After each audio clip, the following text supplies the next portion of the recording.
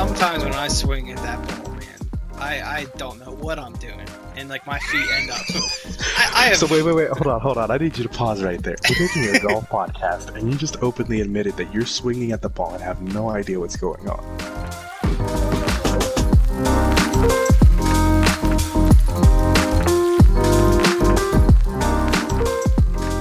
Is it standing water? No, it was standing mud.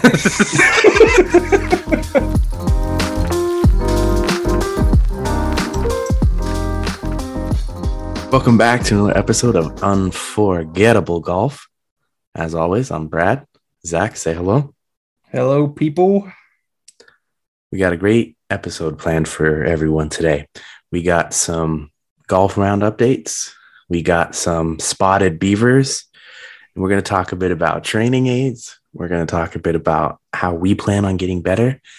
And we might wrap it up with a little bit of a tease about the golf trip coming up.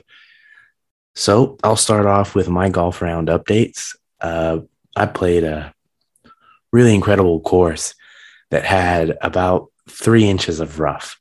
So I was just eaten up by the rough monster all day. I felt good. I think I ended up shooting a 95, 96, 97, somewhere in that range. Just can't do anything when the rough is 3 inches thick and you're hitting 4-iron. It's going 25 yards. So game felt good. Also, funny story how we talked about all the slow players. It was another 5-hour round.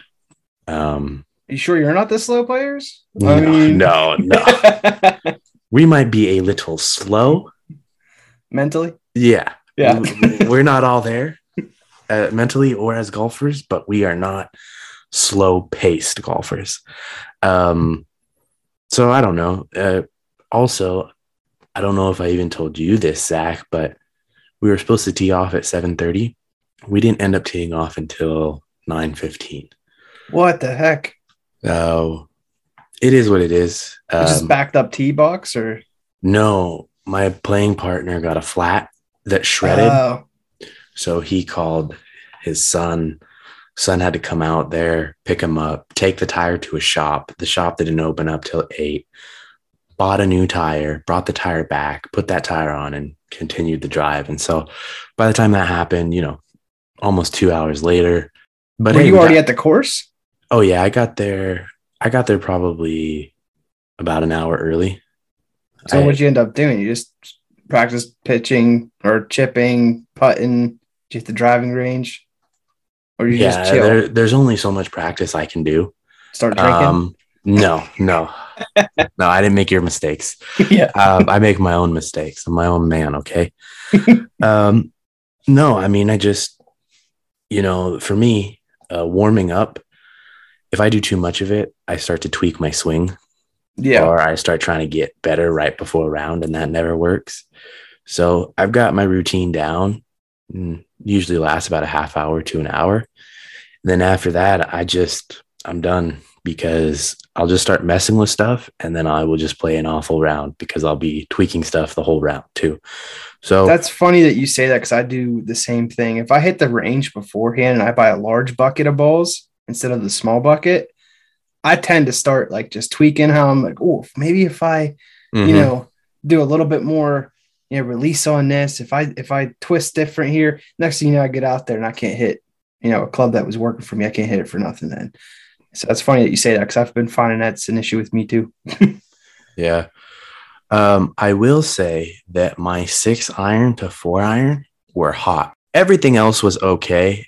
It's weird. I'm getting a lot of distance on my driver, but I'm not getting the height or the apex, the arc on the driver like I would like right now. Yeah. I don't know if it's because I'm mishitting it or I'm not hitting up on it.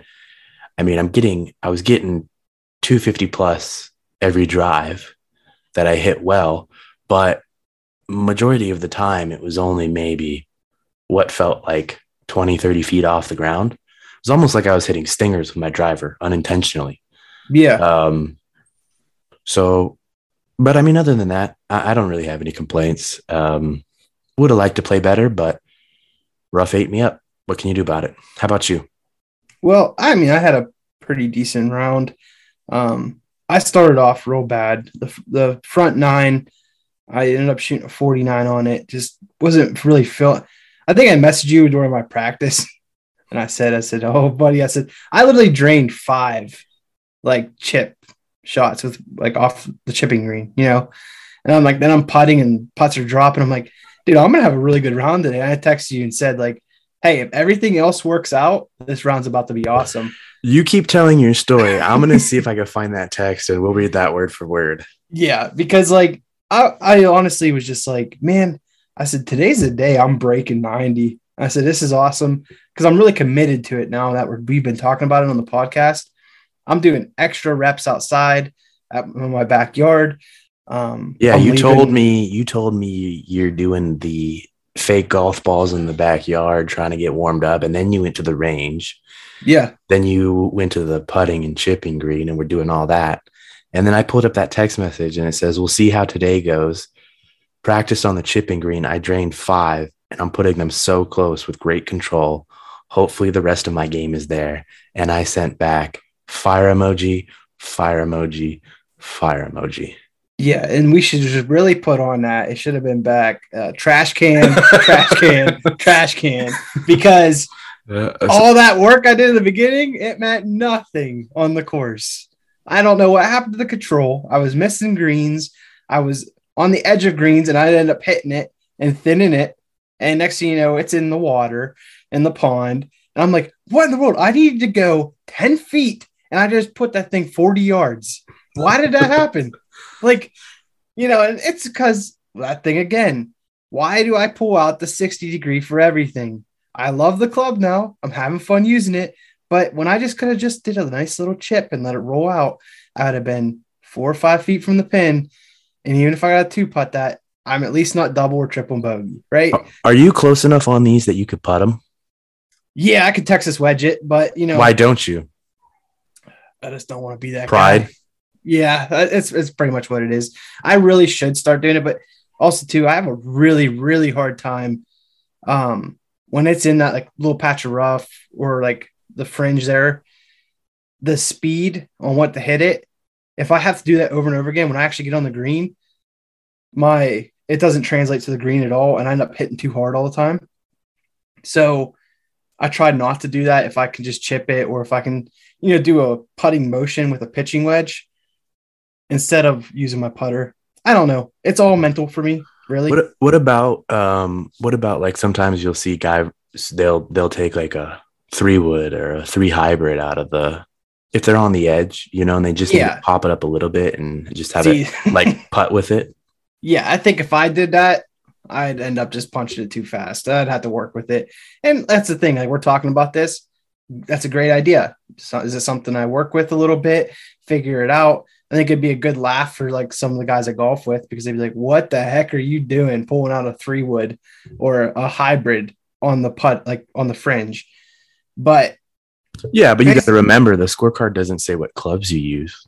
Yeah, exactly. It says you got a 90 or an 89 or a 110. But here's the thing. So like I ended up golfing a 49 through 9. And I'm like, well, there we go. I said, today's not my day. And I was like, I'm not going to give up hope yet. Still got the back 9 to play. Let me get a sandwich in me and a candy bar and a Gatorade. You went sandwich? You didn't go hot dog? They were out of hot dogs, man. I was so disappointed. Okay. And the glizzies were gone. And you went Snickers, right? Yep, Snickers, man. Because I wasn't myself. What color Gatorade? It was like a mint green color. I never had it before. I wanted to try it. Mint green? It didn't taste mint green, but it was like a greenish, like if you had to take like, imagine like a radioactive sewage color. That's the color the Gatorade was. Okay, so you ate a sandwich, a Snickers, and radioactive Gatorade. And how did you play after that? Let's just say I started giving up after like hole 13. And I was just like, well, today's not my day. Let's just make it a practice round at this point in time. I'm not breaking 90. Let's just try to get things moving. Things still weren't going good for me.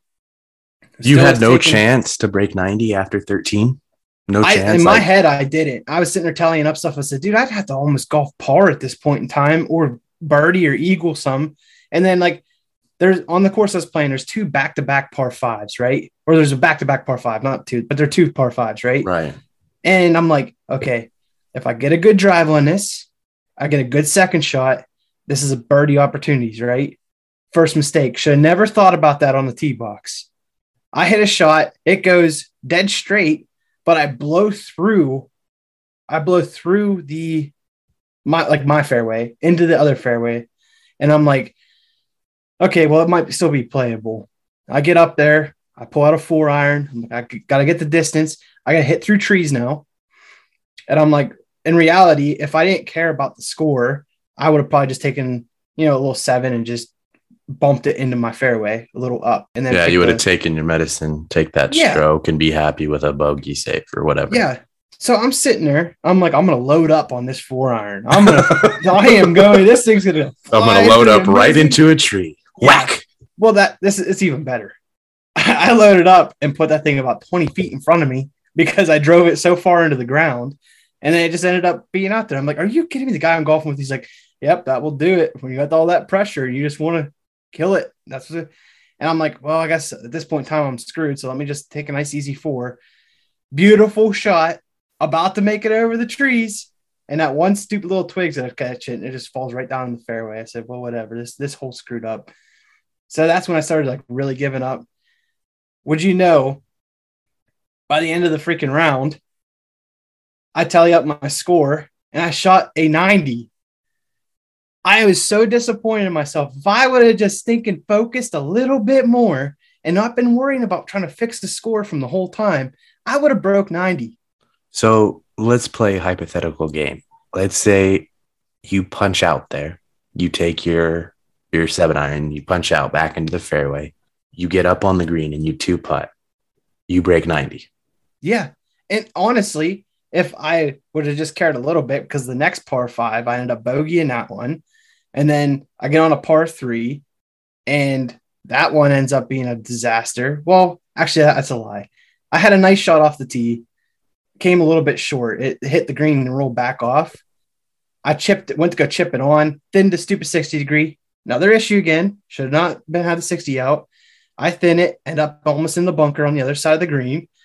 And then I just put it close to my putter, tapped it in for a bogey. And then the next hole, beautiful drive, 290.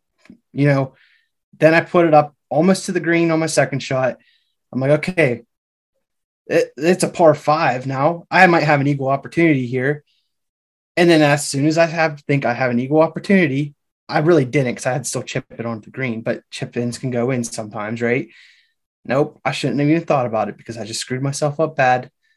And if everything could have went good, like I ended up parring at par 5, which is fine. Then I had a par 3 that I ended up bogeying again for the 18th hole. If one of those par 3s, I par it, I break 90 without even knowing because I had given up on the day, but that's golf, I guess. I gave up on some stuff, but we do have I did spot a nice big old beaver on one of the par 5s. If you want to hear about that one. Yeah, I've been waiting to hear about this.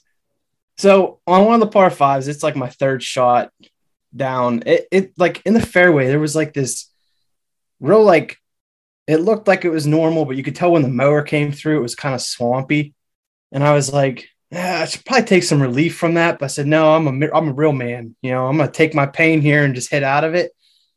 So it's sitting there and I'm looking at it. And this is when I met, the newest beaver to the family.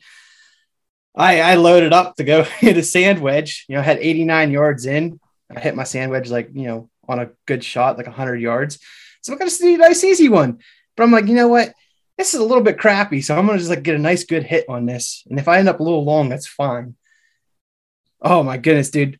I hit that thing, Muddy Bev. That's what we're going to call this thing, because I mean, not only did it chunk it, but it was so like milky and disgusting. Mud was flying everywhere. I was like, what in the world? I said, I should have never hit this stupid thing. So now we got a new member of the family, of the Beaver family on, Beaver Island. Got Muddy Bev. She drives the Bev cart on there. She's making sure everybody stays hydrated while they're playing golf. Oh boy. So we got to recap, I think. So this is definitely becoming my favorite segment. So the first week we had foot long. What are we going to call him? We got Foot long, Long long John Tom John. or something. We got, it should be yeah. Jared, like the subway guy. Oh yeah, well, hey, that dude's a Well, we're little bit of a not. creep now. Yeah, never mind. I Yeah, forgot about that. let's reverse that. Yeah, let's rewind. maybe So we we got got Long John, maybe Long John Tom. Long John Tom. Yeah, we gotta give him two names because he's out there. Okay, we got Long John Tom. Then we had Beaver Island. Yeah, Long John Tom. Yeah, he lives on Beaver Island now. And now our newest one is the Bev Cart girl on Beaver Island. And we're going to call her Muddy Bev. Yeah, she's a muddy beaver. You gotta watch out for that one. Oh, boy. Yeah, I mean, I ended up getting disgusting off of it because it's just how much mud went flying with it. I really like, and that goes back to what are the rules there? Like, I should have just taken like a half a club length and been out of it and just hit my shot then. Well, but, is it standing water? No, it was standing mud. I mean, okay, like could you have said like, hey, this is if it was a sunny day, it's not there. Right? It just pooled up in that low point. Yeah, we had gotten a lot of rain last night and it just pulled up in a low point, and you could tell when they cut the fairways today, it just was like you had your wet grass clippings right there.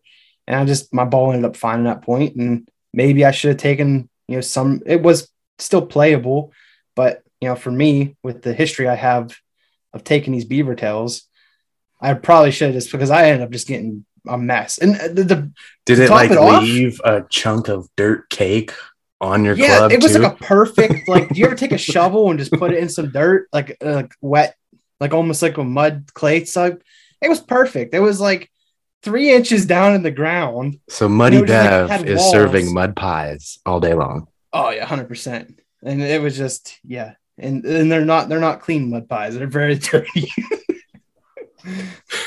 Oh my goodness. So other than that, no beaver tails, no other beaver tails we got to know about? No, I had the normal ones, normal society of beavers. They weren't too massive, just like your normal divots coming out of the club. I was feeling pretty good with some of my shots, but hey, you got to add to the family, man. Got to keep that family growing. Well, I think the goal, I mean, of course we want to take divots. We just want to take them in front of the ball. Yeah. We want to take proper divots. Yeah. I mean, this one was like, it was almost to the front of the ball. I chunked it. Who knows? Sure. There's no evidence one way or the other. Yeah. I mean, who knows where the ball was really sitting? I mean, just ended up being really deep in it, All right. Well, I guess the only way we're going to get rid of that is if we get better. Yeah. Part of this episode is getting better. So right off the bat, what are you using right now to get better? Right now, actually, I posted a picture on our Instagram at unFOREgetable Golf, and I'm using a Champ Key mat. Just I had bought it off of Amazon, and it lets me know when I'm swinging at a ball. And I've been using some foam balls on it. I've also been using the birdie balls. They only go like 40 yards, and if you get a good shot, you hear the whistle.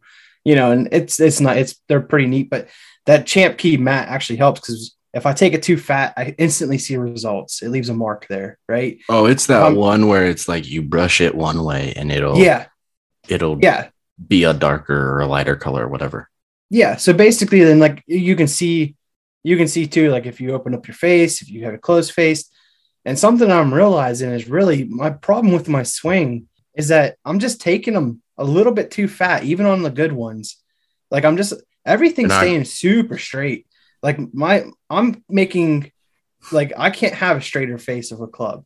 So it tells me like the way my swing path's coming in is good, but I just got to figure out why am I coming behind it. It's got to be my stance in the ball or something. So that mat's giving me a lot of information now that I can start like working with. And that's been a helpful aid. So what are you going to, are you going to try moving it back in your stance? Are you going to try getting your weight forward quicker on your front foot? What's the solution for you? I think what I'm going to do is I'm going to mess around with the stance a little bit, see, do I need to put the ball back further? am I actually, I don't know if you have this problem, but sometimes when you stand on the ball, you think that you're like with a wedge or, with your 9-iron, 8-iron, whatever you're hitting when it comes to irons, you think you're standing more center on the ball, but it ends up being maybe a little bit further in your stance. So you have a little bit more chance of, thinning it, or it ends up being a little bit further back in your stance, which might be a reason why I'm fatting, going through. So I'm going to work with that mat, see where I'm actually should be standing over top of the ball. Is my issue is, like I talked about last episode, am I standing too far up on the ball? Am I, So I sometimes when have a grab the club question too- here for you, because ahead. last episode we talked about how you spent $200 in a week at the range, 2 hours every night, Yeah. and how if you could learn from that, you would take a lesson. Yes, Brad. And I mean, let's just keep doing the same thing and trying to fix it Listen, ourselves. why not spend hundreds of dollars in aids to learn myself? All right.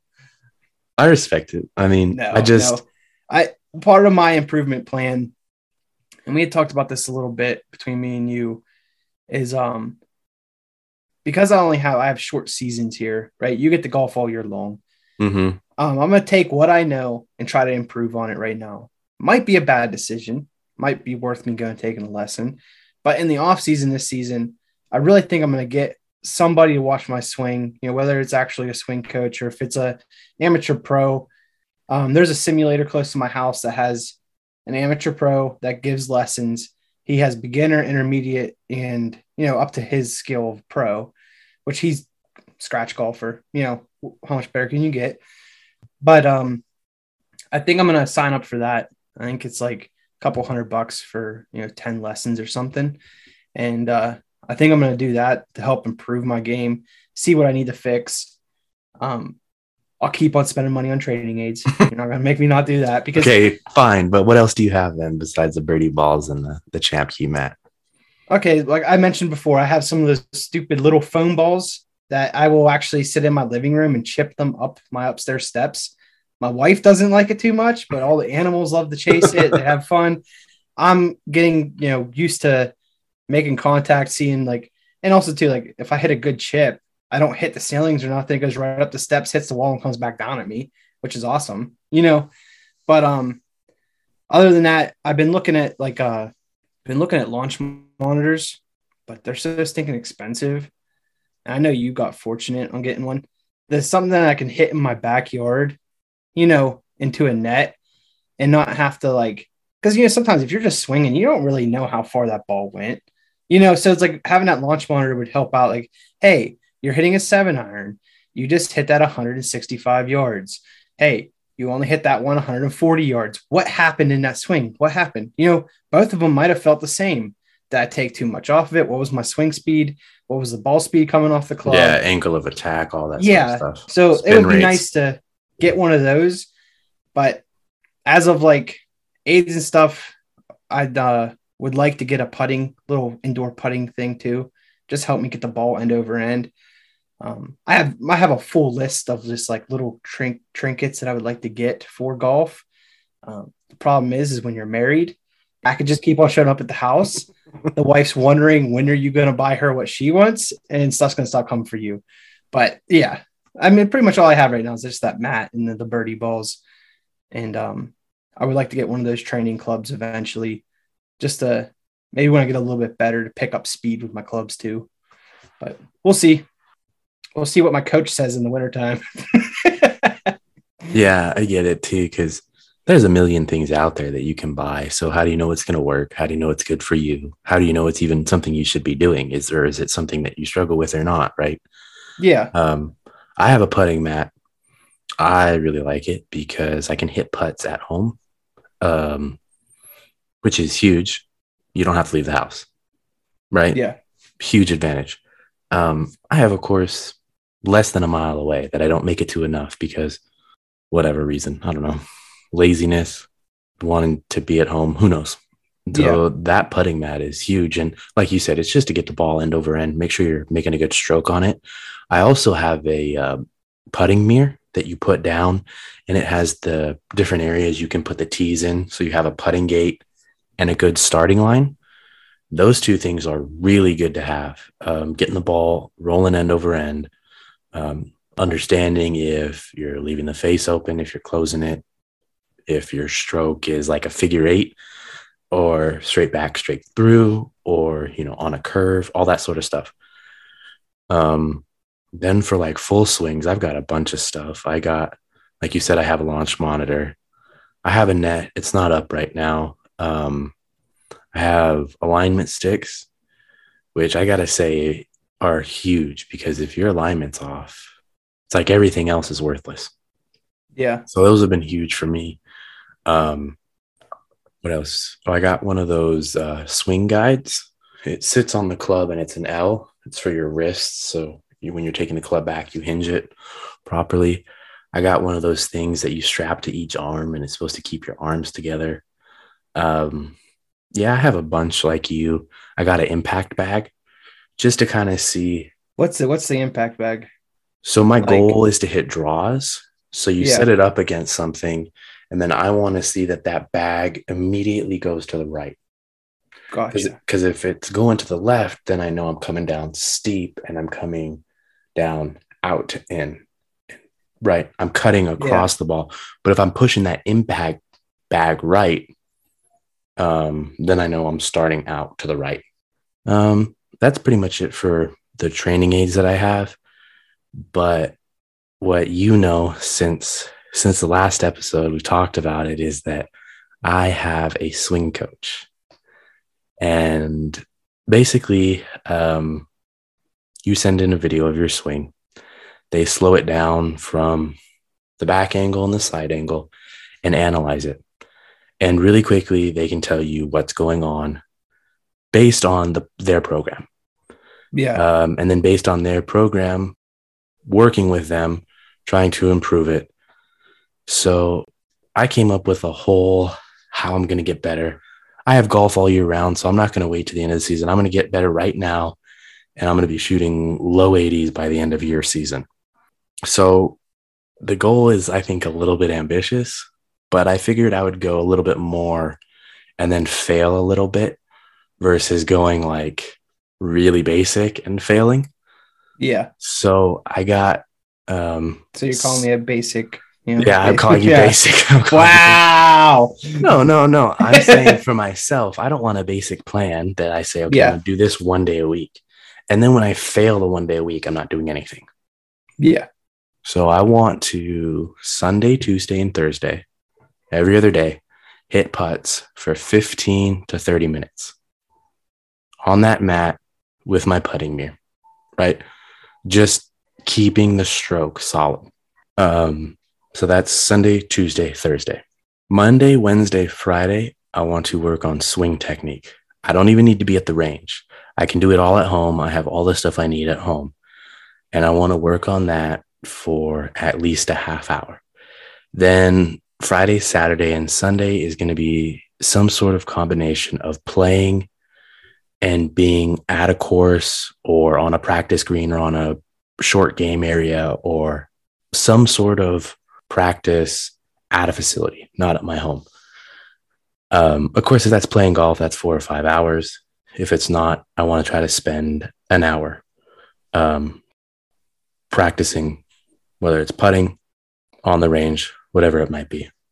So we'll see how it goes. I'm sure I'm not going to live up to that, but if I could get 2 or 3 days putting, 2 or 3 days practicing swing technique, and it drops to 1 day a week, well, at least I'm doing something. Yeah. No, I think that's a good plan. The problem is I'm afraid of getting too good, There'll be nobody to build the beaver community. Yeah, I mean, what's the point if I'm not at least chunking one round? I'll have to take people with me that can build on the beaver community while I'm not there. From what you've told me, I think the people you golf with will more than suffice at building Beaver Island for you. Yeah, but I mean, are the swings powerful enough, to really get the good beavers? You gotta have a long, powerful swing to get them beavers, and that I'm not sure if they can do it, All right. No, I mean, I do like some of your things. Like I might steal a couple of them, and trying to stick to a schedule is probably really smart too, because like you said, like if you aim small, you miss small. If you aim big, you miss big, right? So that's with anything, with any life stuff or golf in general. Like if you're aiming to practice 4 times a week or whatever, whether it's just hitting putts or going to the course, you're aiming small. You're like, that's, and you only get 2 of them. Okay, you missed small there. If you only went to go do 2 and you did none, like you're not improving at all. So I do that's like a huge miss if you're trying to improve. Yeah, so I do like that. I'm probably gonna take up some of that stuff. One thing I did notice that, like from my practice stuff in my yard, because I've been practicing a lot in there. Been taking a little bit of too many beaver tails out of my yard, so I gotta pick a new spot, maybe because I'm killing a whole section of grass because it's just get a bad shot, especially when you hit a couple hundred shots, out of whether it's foam balls or the birdie ball. You're not hitting off the mat for all of them? No, because I like to get that feel of a lie too. Like sticking a ball down in the grass, feeling it. Because just like I said before, you go to a range, hit off that mat, it's perfect lie almost every single time. So when it comes down to all of that, like if I can put it in the grass and strike a 4-iron or a 5-iron or my pitching wedge out of the grass nice, okay, now I have a little bit of confidence on the course when I'm sitting in some rough or on the fairway, right? But I think the part that I took a bunch of beaver tails out of and, caused up a couple divots, I think I'm going to maybe go to Home Depot or Lowe's and buy some of that artificial turf, make myself my own little chipping green back there, and just work with it. My wife might not be happy about that, but it's something that has to be done. I'm going to get better if I don't have my own chipping green. Yeah. How are you going to get better? Yeah, exactly. She doesn't understand that. I mean, if she doesn't let you do this, then she doesn't believe in you, and she definitely doesn't love you. There's some big allegations. She's not going to listen. It'd be 3 episodes in at the end of the 3rd episode. I don't think she's going to be listening, man. I don't know. She'll probably listen to only that section somehow. Her Zach was talking crap on me. Radar was going to go off, and she's going to find it, or somebody else will listen to it and send it to her and say just that, that portion. Actually, anybody that's listened to this, family, friends, whatever, random people, go at my wife and tell her that I absolutely have to have this putting green in the backyard. Otherwise, I failed at life. I have to have it, right? I think it's going to help me really build up a good beaver family. And yeah, I mean, what's the point of being a homeowner if you can't have a beaver community in your backyard? That's what I've been saying. I've been saying the same thing. I need Long John Tom and Muddy Bevney places to live too. Beaver Island's starting to fill up quick. Beaver Island is starting to fill up quick. But that's the thing. Also too, I just want to put out there a disclosure for anybody. If you do buy the birdie balls, they lie on the package. They go further than 40 yards. Right now, currently. So how many windows have you broken? No, I didn't break any windows yet, but there may or may not be one on my neighbor's roof. It's okay. They're definitely not listening to this. Yeah, you guys aren't listening to this anyways, but if you do happen to go up there, I would like it back. Because it went about 50 yards, and this was a nice little, up there. But I did notice, doesn't matter what club you hit, they do only go about 50 yards. I can thin a pitching wedge for 50, or I can smack a 4-iron for 50. Well, I mean, that's real life with a real ball anyway, too. Yeah, pretty much. But it's good. I do recommend the birdie balls though, because when you do get a hit, oh, it's so cool. Like the whistle, it's kind of like you ever throw a wiffle ball or get a good hit with a wiffle ball. Yeah, and it whistles. Like when you get a good hit and it's end over end, it's really cool. And it just sounds like a little propeller flying away from you. It's neat. Yeah, that's cool. I like that we're talking about training aids too, because we have no, how do I say this? We have no skin in this game. We're not selling anything. We're not getting money. We're just things that we like. We can talk about things that we don't like. Yeah, I mean, we can talk also about too. I know we've talked about this before. You have the arm things that keep your arms in tight to you when you're swinging, right? For chipping and that kind of stuff as training aid. When I first saw those, It was on my father-in-law. I thought it was the dumbest looking thing ever. But in all honesty, my father-in-law changed his golf game by that. Just being able to keep his arms in. It was training him when he was swinging on the range to keep things in tight. Don't get kind of wonky with the elbow going out or anything. And I was like, oh, that actually works. And then like he bought like the thing that helps you with your positioning of your hands on the club. Now I know everybody's going to position a little bit different. Like my grip's a little bit more aggressive on my driver than it is on my irons. And like my dad just bought that gripping like aid. And he said it's been helping him out like crazy because my dad has always had like a weird grip on his club, right? And I'm like, okay, so some of these training aids aren't gimmicks. If you're an amateur and struggling and you want to get better, go spend that 15 or 20 bucks on a little plastic thing to clip onto your handle or on your grip. Yeah, and then when it doesn't, if it doesn't work, return it. The Amazon will take anything back, or Amazon. Whatever. That's a good thing about Amazon. If it's not working for you, send it back. And I mean, there's so many things out there. Obviously, some are gimmicky, but others are going to help you out. And one thing I want to talk about too is make sure you get yourself a good pair of golf shoes. You know, because for me, I feel the story coming on. Well, so I bought a pair of Puma golf shoes like last year, and I was like, they're just super comfortable, right? But they're not like real, like they don't have like the golf cleat type thing. They're just more of like a grippy, kind of a tennis shoe with a little extra grip. Yeah. And like what I tend to find is when you get any type of moisture on the ground and you're swinging usually driver's okay because you're on a flat box. But if you get any type of moisture and you're at an angle, you swing, you're going to slip and like fall, or you're going to like, I had a shot on my last round. I took the shot and like I 100% almost did the splits. And if anyone's ever seen me, I'm like a 350-pound like dude. If I do the splits, I'm not walking for like 2 weeks, dude. It's not going to happen. So like, just make sure you get yourself some good golf shoes. That's a good training aid there. If I had to give any advice to anybody, a good pair of golf shoes is good. I'm going to be in the market to buy one. So if anyone has any ideas of what's good ones, send them to me. Send it on Instagram. I'd appreciate it. It's funny you said the spikeless shoes because I've had both. And I found that the good spikeless shoes are just as good as the cleated spikes. Yeah. And I found that some shoes are way more comfortable than others, but it's kind of like gloves too.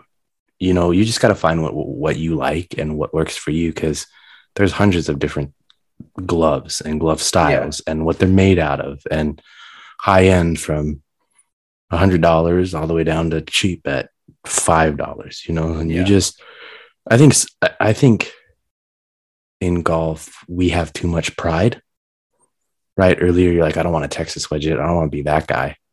You break 90, or I don't want to be the guy with that. Well, let's end the podcast. Thanks for listening, everybody. This was Unforgettable Golf. We'll be signing off for the last time. No, I think that you're like, my father-in-law was using this thing and it was the stupidest looking thing I've ever seen. Yeah, I have it too. And when my chipping gets off, I can work with that. And it's like, wow, you're so stupid. You can't even keep your arms straight. Like, or, whatever. I mean, who cares how you look? If you're getting better at golf, I think that's my whole takeaway from everything I've ever learned about golf is if you're afraid of how you look on the course or the range or at home, it's going to be difficult to get better. You were saying like, who cares how you look? And I don't know why it made me think of this, but in life in general, if you display confidence in anything, you can like have anybody believe you, right? Oh yeah. You can fake it till you make it and everything. In golf though, like you can sit there and display all this confidence, but it doesn't always relate in your golf game. And that's why I like golf too. It's such a humbling experience. You could sit there and think like, dude, I am so good. You could lie to somebody, like somebody you've never known. You could say, oh yeah, shoot low 70s, and then if you ever have to golf with them, there's no way you're faking that you're shooting a low 70s. There's no way, so like, well, unless you're cheating on the score. I mean, Well, yeah. There is some ways. I probably could shoot low 70s if I, took the 10 mulligans per hole that my group allows. Well, I mean, that's another interesting discussion we should have maybe next couple episodes. How many mulligans would you need to take in order to be on the tour? Yeah, that's a real good question. I'll tell you what, I'll tally it up next time I play. I'll let you know. If the answer is higher than your actual score, I don't think mine would actually be higher. I mean, if you gave me like 3 a hole, I think I'd be all right. You had to be a scratch golfer because it kind of like eliminates some pressure there, right? Like that's part of my issue. There's the pressure there of trying to score a better round, and as soon as the pressure isn't there, I seem to play better. Well, why is the pressure there? Well, simply because I aired it out to the world that I was going to try to break 90, and now I'm sitting there like I have to do this. Like, how exciting it's going to be, like to see the podcast episode, like beavers everywhere will stand up and rejoice. Oh, dude, my beaver party is going to be amazing. They're just going to be beaver tail slaps all over the world. Whack, whack, whack, whack, whack, whack, whack, whack. Smack you right in the face. No. But it would be so cool to see, like, all an exclamation, like, Zach broke 90, and I'd be able to say my score. That's going to be so cool. Like, and I'm excited for it. But what happens if, you never get there? Yeah, and that's what's playing in the back of my head when I shank, a 4-iron, 80 yards left, crap, I'm not doing that today. So in order to take the pressure off, you just have to get better. And you do that by practicing. Yeah, thanks, Brad. Thanks. I know. I mean, it's an oversimplification for sure, but you just got to get better. Yeah, just play. I do. Do mulligans count as a training aid? And where can I buy a bunch of them? I was gonna say, depends how much you're willing to pay me. I'll start selling mulligans. There you go. That's a business idea.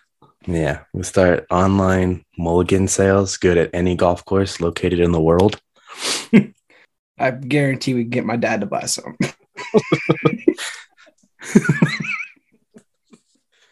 I think we could get a lot of people to buy them. No, I mean, but going back to, you just gotta. Okay, here's what I should have said. The more you practice, the more you play, the more confident you get, right? Because you start getting rid of the simple things that screw you up for 2 or 3 shots because you're good with that club, or you trust that club, or you trust your technique. You know how long you've practiced this shot in your backyard. You know that you've been putting 4 times a week for a half hour in your garage, or you've worked on your swing technique and it's there. And maybe that takes some of the pressure off. Yeah, I think that's probably, like, you're right. Practicing is going to relieve some of that pressure. Because then you're just out there and you're just playing golf. And the number isn't based off of what you shoot. It's kind of just based off you playing. Yeah, and then you become more consistent too with all your shots. So obviously consistency in golf becomes a better score no matter what. If you're hitting every shot, even if it's not like your best shots ever, as long as you're getting them up in the air and getting to carry any, like, the distance that your club should be hitting it, you're going to put yourself in good positions, right? So, well, at least you hope so. But yeah, I mean, well, it's like we play par 5s, right? Most of our par 5s that we're playing aren't a whole lot more than 500 yards. Yeah. Which is more or less a 200-yard shot and then 2 150s. That's 500 yards. Yeah. That's easy clubs to hit. Yeah, when you put it in that way too, you're right. Like, they are. But when you're sitting there looking at the 500-yard par 5, right, what's in your head? Right. I need to get there in 2 so I can have a chance at eagle. Or, right. Why though? Because my putting's not that good and I know I'm a 3-jack. Yep.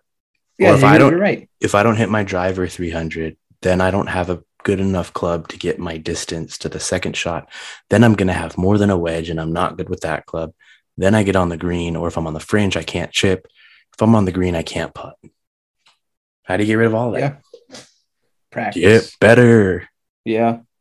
and buy as many training aids as you can. And visit our website, www.mulligans.com.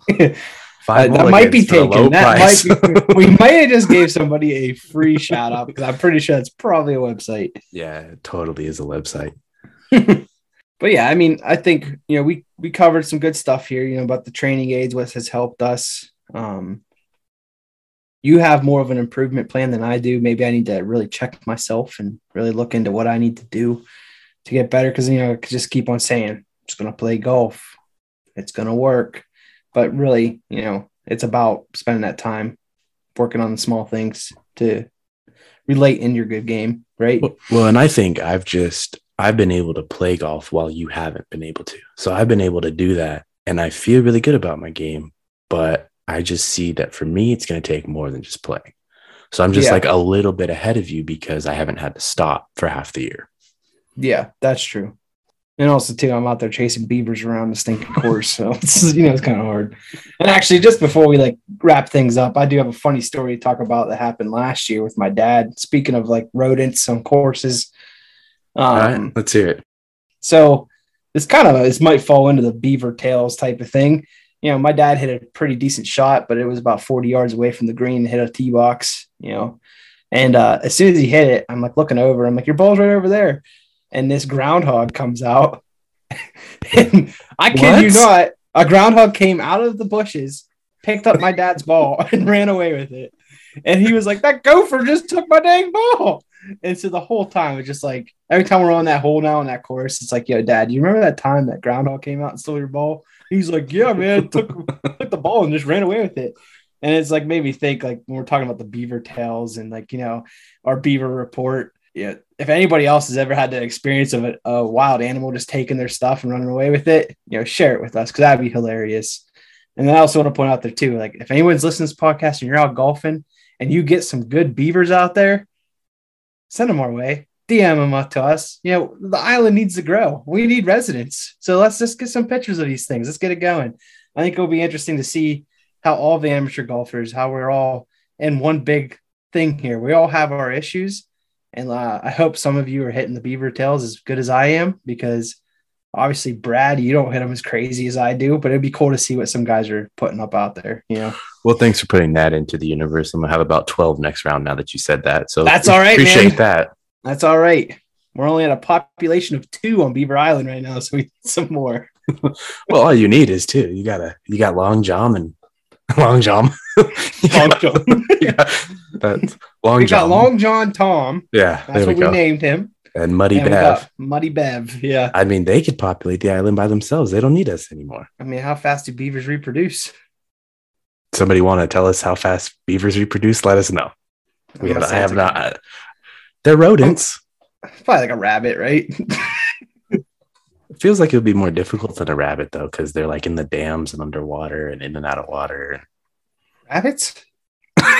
No, beavers. Since when do rabbits live in dams? That's why I was confused.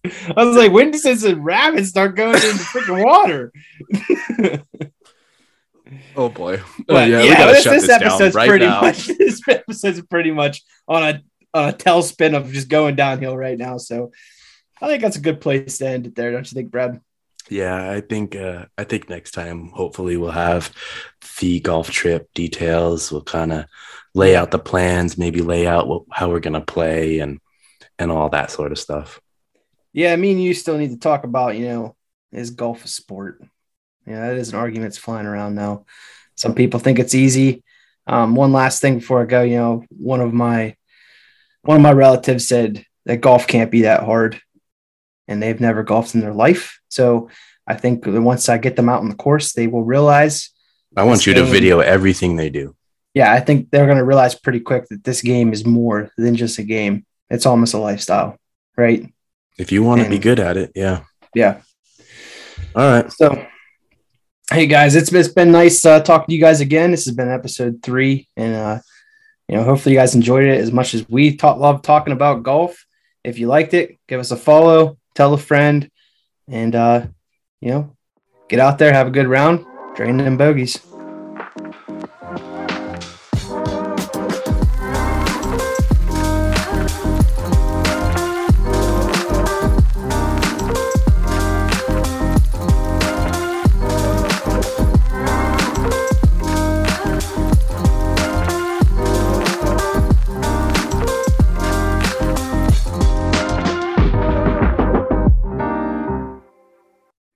Beaver tails.